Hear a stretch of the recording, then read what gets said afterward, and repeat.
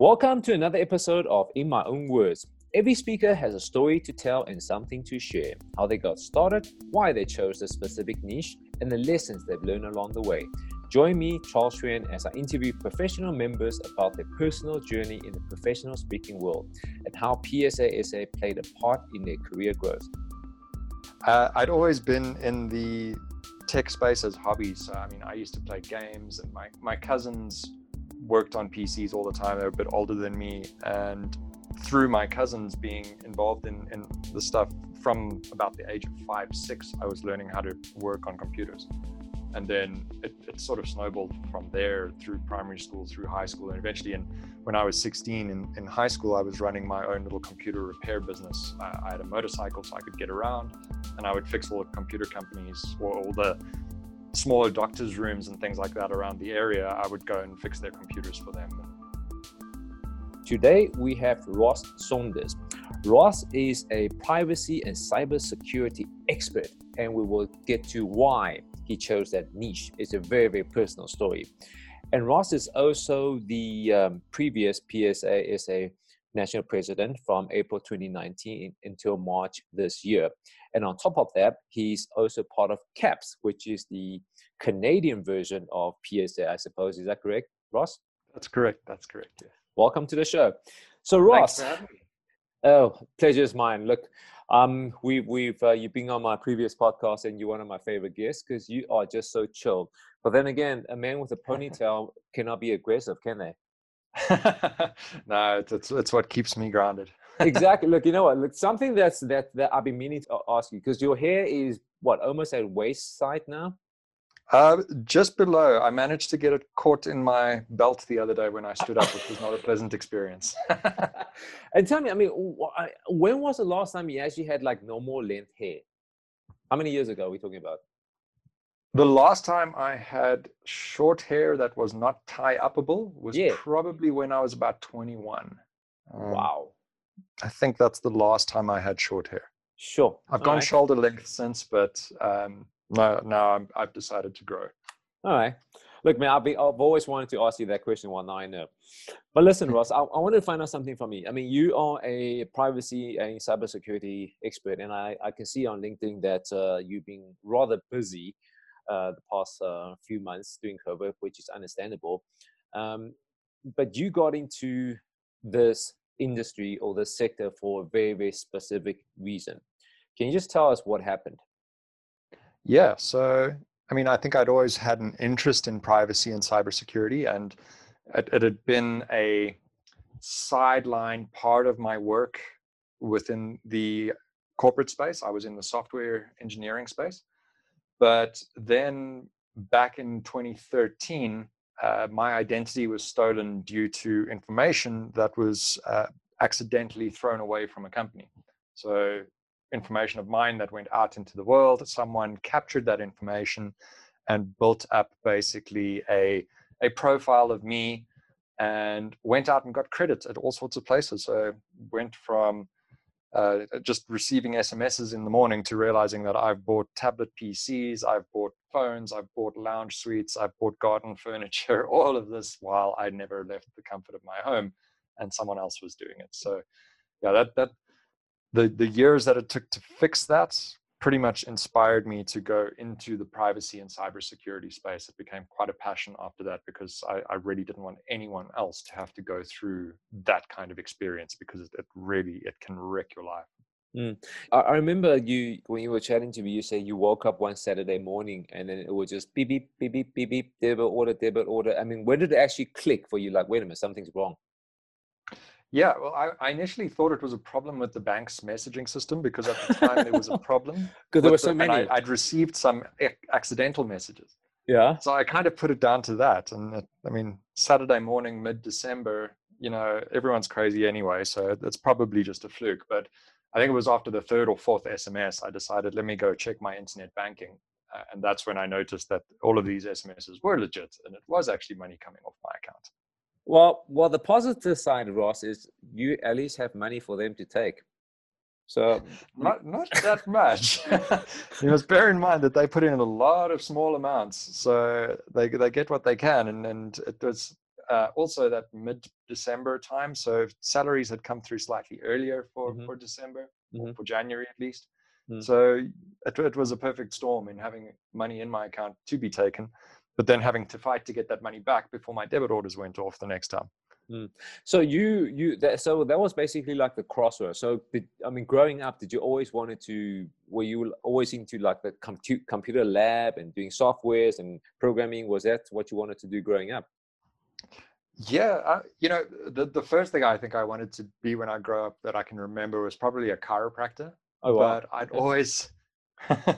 I'd always been in the tech space as hobbies. So, I mean, I used to play games, and my cousins worked on PCs all the time. They were a bit older than me, and through my cousins being involved in the stuff from about the age of 5, 6, I was learning how to work on computers.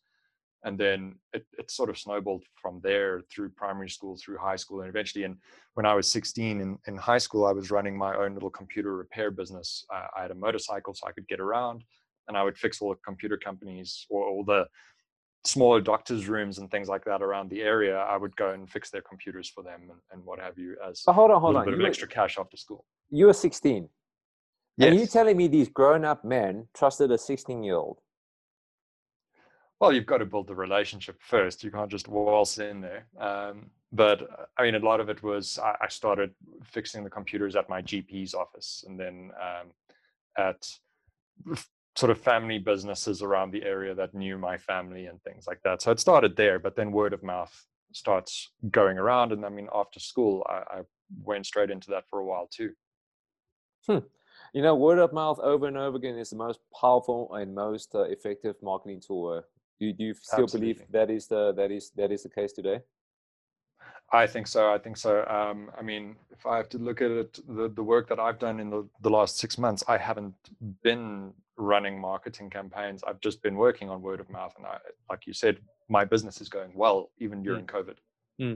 So let's chat about that a bit about during the COVID. So when did the business like all of a sudden spike? Was it from April or like from March already? So it's an interesting thing, and it's been a realization of a statement, and almost cliched statement that I've heard before, where sort of prosperity is where opportunity and preparation meet. So, or luck is where opportunity and preparation meet. I've been working in privacy for a long time, prepping for our privacy laws that were coming in South Africa. And in the beginning of lockdown, business did slow down quite a bit, but I had that luck, which was the opportunity and the preparation, where POPI was signed into law in the 1st of July. So I was prepared enough to be able to run with that. And that's been a fantastic growth spurt, because now everything was in place already. Sure. Yeah, you have to. I mean, no, you're right. I mean, if you just started dabbling in this industry, there's no way it would have taken off. You would have had, you needed to put in your 10,000 hours. You needed the track record. You needed to have the right contact for people to even refer you, right? So it's all like the overnight success was 10 years in the making. I've seen this over and over again, and here we go, case in point. For sure. And also diversification. I don't have only one line of business, because I can tell you now, like a lot of speakers, my speaking business stood still the second lockdown happened. Evaporated, right? Overnight, literally evaporated. Yeah. But thankfully, I still had consulting that balanced it out a bit, I think. So when people reach out to you, how does the conversation start? Do they say, okay, POPI law has been signed off now, so please come in? How does the conversation go? Generally, it goes one of two ways, where someone might come in with a curiosity side, where they come in and say, okay, well, we need to know a bit about this POPI thing. What is POPI? How do we put it in? And that's where the training side of my business comes in, and the speaking side, because then I will go and speak to the staff, speak to the execs, and do presentations to company-wide, things like that, to teach them what POPI is and teach all the staff what POPI is. The other side of the conversation is I'll also have folks coming in to me and saying, well, we need you to fix this now. How much is it? Which doesn't really work with POPI, because every business is different, and you need to put in a lot of work with POPI, not someone else from the outside. But I come in and then the conversation moves to more a guidance, like let's do some training, let's do some consulting, let me advise you, let's put together a plan for the next year and so on. Okay. And then do you see that when it comes to training and consulting, that it's kind of like if you can have the best trainer, I'm talking about, let's say, a personal trainer at the gym. So let's say, okay, you need to be in shape and you hire the best trainer. But the most important thing is you as a client, you still need to show up. You still need to put in the hard work. You as Ross can give the most amazing training, but if they don't do something and they're not committed, will they still see results? Yeah, well, that's the thing. It's a two-way street. Mm, So I have to show up as the trainer yeah. because I need to. I mean, puppy and data privacy law is not exactly the most exciting thing in the world. Well, it is Mm, to me, but not generally to the audience. mm. So, I mean, it's my job as the speaker to make that privacy and potentially dry topic of the law to be exciting and fascinating, and which seems to happen. But it's also the other side of the party needs to come in and say, well, we are going to do what the training said, and there's ways of doing that as well. My training doesn't just end the day that I say thank you very much and I step off the virtual stage. Mm. The training carries on in that I will contact them a week later. How's it going? What have you battled with? What needs to be put in? Do you need help? And then checking in 6 months down the line to some clients saying, well, let's do a refresher quickly. And Mm. that works because it's a cultural thing as well. You want to instill that change in culture. You don't just want to breeze in and out and Hit and run. everyone forgets. Yeah, you don't want to do hit and run and say thank you very much and then that's it. Because otherwise, Yeah. like now, what do you feel like is the do you feel like people have enough understanding after so many months? Because I mean, there's been breaches on Zoom. I mean, we've seen like Zoom's being hacked before. It was in the news big time. Do you think that helped with your business? Like people all of a sudden are more scared because they have to Um, do virtual meetings now? it did. So there's the fear and there's the hope.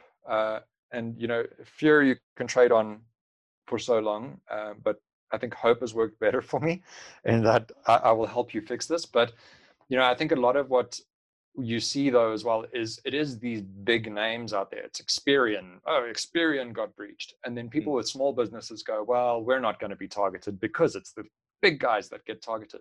mm, And actually, that's kind of the exception, really, is that the big guys are getting targeted because often the big guys have the budget to protect themselves. mm. It's the small guys that end up with breaches, and small businesses, when things like Puppy are in place and fines start coming into play and administration costs start coming in, small businesses won't survive this if they don't have the protections in place. And I Speaking of think people which, forget. so speaking of which, you said that it's the small business that are more vulnerable because the big companies have the budget. So here's my question: how come that is not making the news? How come the fact that the small business are actually more vulnerable is not making the headlines? I wish I could say it. It's the thing is, the big companies, I think it's a case of what bleeds leads. There's it's these big massive breaches, and it's exciting because it affects 24 million people. Mm, Whereas a small business, maybe they lose the detail of 100 of their own clients. Their clients will know about it, they will know about it, but it doesn't necessarily make it into the media. And mm. it's not exciting hearing that 100 small companies details went out. And I think that's where I'm trying to come in with the speaking and a lot of my webinars that I do and the workshops that I do. And when I do marketing on LinkedIn, I'm really pushing that fact that this affects you down on an individual level, never mind small business. Mm. It's from individual right the way up. Privacy is in the constitution, and that affects everyone. Okay. I mean, which part of your business do you enjoy the most? I mean, like you mentioned the training, the speaking, um, the consulting. Which part do you enjoy the most and why? That's very hard to say. I pretty much love all the parts of my business for different reasons, and that's why I love having my business. And I'm doing the things I love, which is great. But I enjoy the training side for actually being in front of people, and I've had some in-person stuff again, which has been great. And I enjoy that interaction and the questions and answers and getting the nice thinking in place there and changing a culture. But by the same token, I love the consulting side of things as well, because then I get to exercise my research side and looking into case law and looking into textbooks and things like that. And it's a lot of fun engaging the brain, and you engage the brain in different ways in both of them. And I love both of the sides of it. Okay. All right. So I want to chat to you a little bit about your experience at PSA. So why did you join in the beginning? How did you hear about it? Did somebody tell you about it? Did you see an ad, or how did it happen? Again, word of mouth. At the time, I was busy completing my master's degree, and a couple of the folks in the same cohort as me were members of the PSA, and that they were speakers, Sharon King being one of them. Okay. And Sharon was the first introduction that I had into the PSASA. And I was still in corporate, but I knew from the university and doing some guest lecturing for BCom students and things like that, that I really enjoyed lecturing and standing up and speaking. And I'd done it in school. I started speaking in SA Guild when I was in standard 8, grade 10. Let me move on. Grade 10, yeah.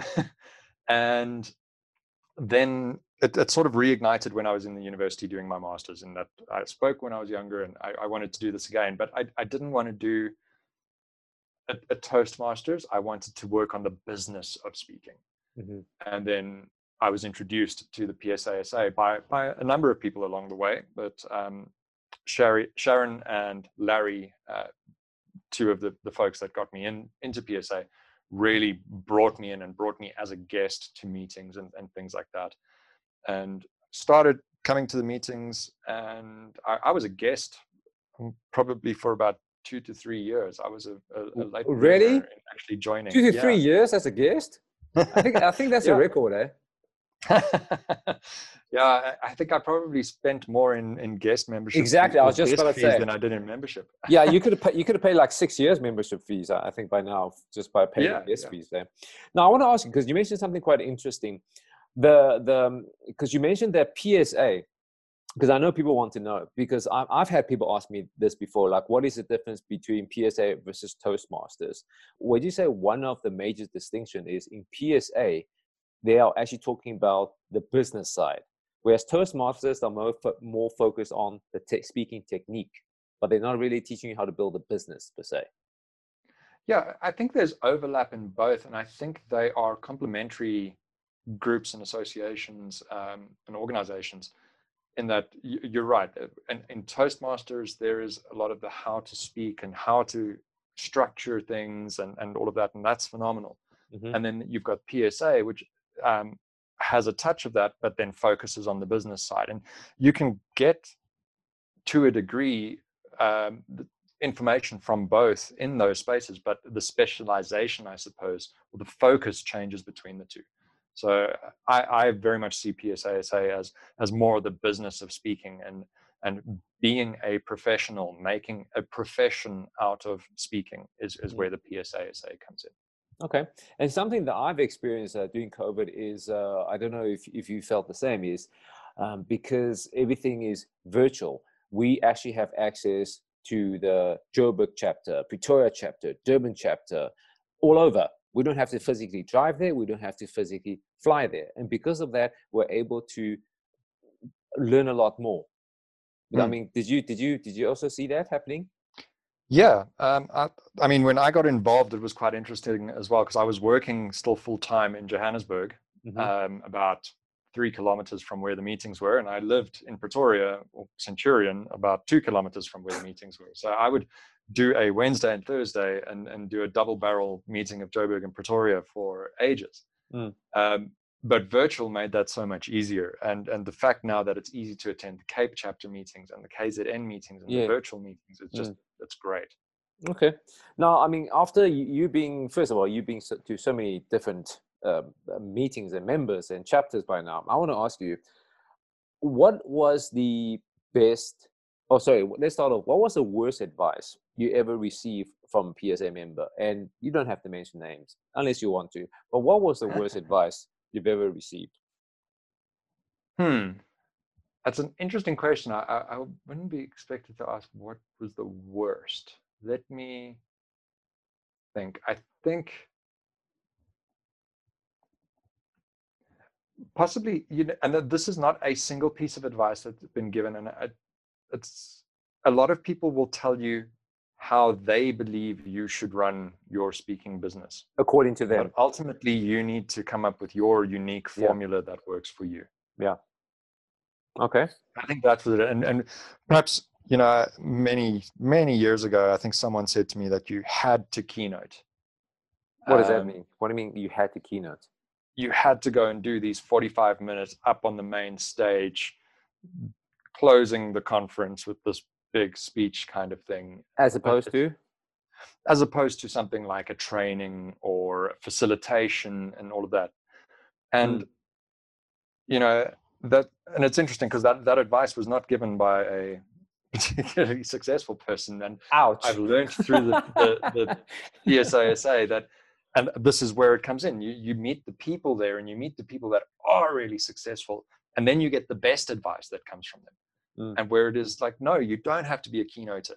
A facilitator, it takes so much work as well. It's an incredibly difficult space to facilitate well, because you have to plan, you have to be able to go on for hours, which is much more difficult than I think 45 minutes. Yeah, absolutely. And you've got to forge your own path and your own way and your niche and things like that. And that doesn't come overnight. And conversely, what would you say is the best advice you've ever received from a PSA member, or as a whole? The best, it is so hard to pick the best advice that I've received. And I think if I had to put it down, it must be the advice that I was given to go and attend the conferences. So that's part of the reason that my CAPS membership is there as well. As a South African, I traveled to Canada quite a bit, and I've made it my business now to attend the CAPS conventions for the CAPS Association. I've made it my business to attend the PSASA conferences as soon as I can, as best I can, if work allows me to, because the value that you gain from those conventions, it's like drinking water from a fire hose, and the business value that you can get from that is astronomical. So to the folks that told me you have to go to the conventions, you have to go to the conferences, that was probably the best advice I've received. Awesome.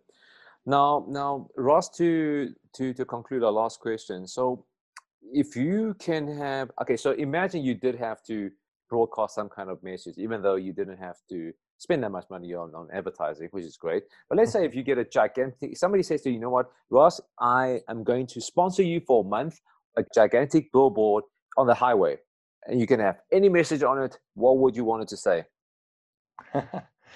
I'd want to be greedy and go on a business sense and advertise my business on a billboard. That would be really cool. But it's your billboard. You can do whatever you want. But I think one of the things that's coming more and more to me as my business grows and as I'm meeting with other people and seeing other people's businesses grow and things like that, it's becoming more passionate of mine is, and I think it's important in terms of the situation we're in now, and with COVID and with people battling and things like that. And it's going to sound so cliched, but if there was a giant billboard somewhere that just could say, keep up with it. What you're doing, what you're trying to get done, if you've got a dream or something, keep up with it. That's probably what I'd put up, because I think people need to hear that now. And the stuff doesn't happen overnight where you grow a business, you grow the economy, things like that. But you won't grow it if you don't keep it up. Absolutely. And Ross, if somebody is very, very excited about this podcast and they're like, you know what, we need to get hold of you, perhaps do some training, Q&A, and do a keynote, where is the best place to get hold of you, Ross? Best places for me is either on my website or on LinkedIn. So my website is www.rossgsaunders.com. And on LinkedIn, you can find me, Ross Saunders, LinkedIn/in/RG Saunders is me. Awesome. Ross, thank you so much for your time. It's been a pleasure. It's been great. Thanks for having me.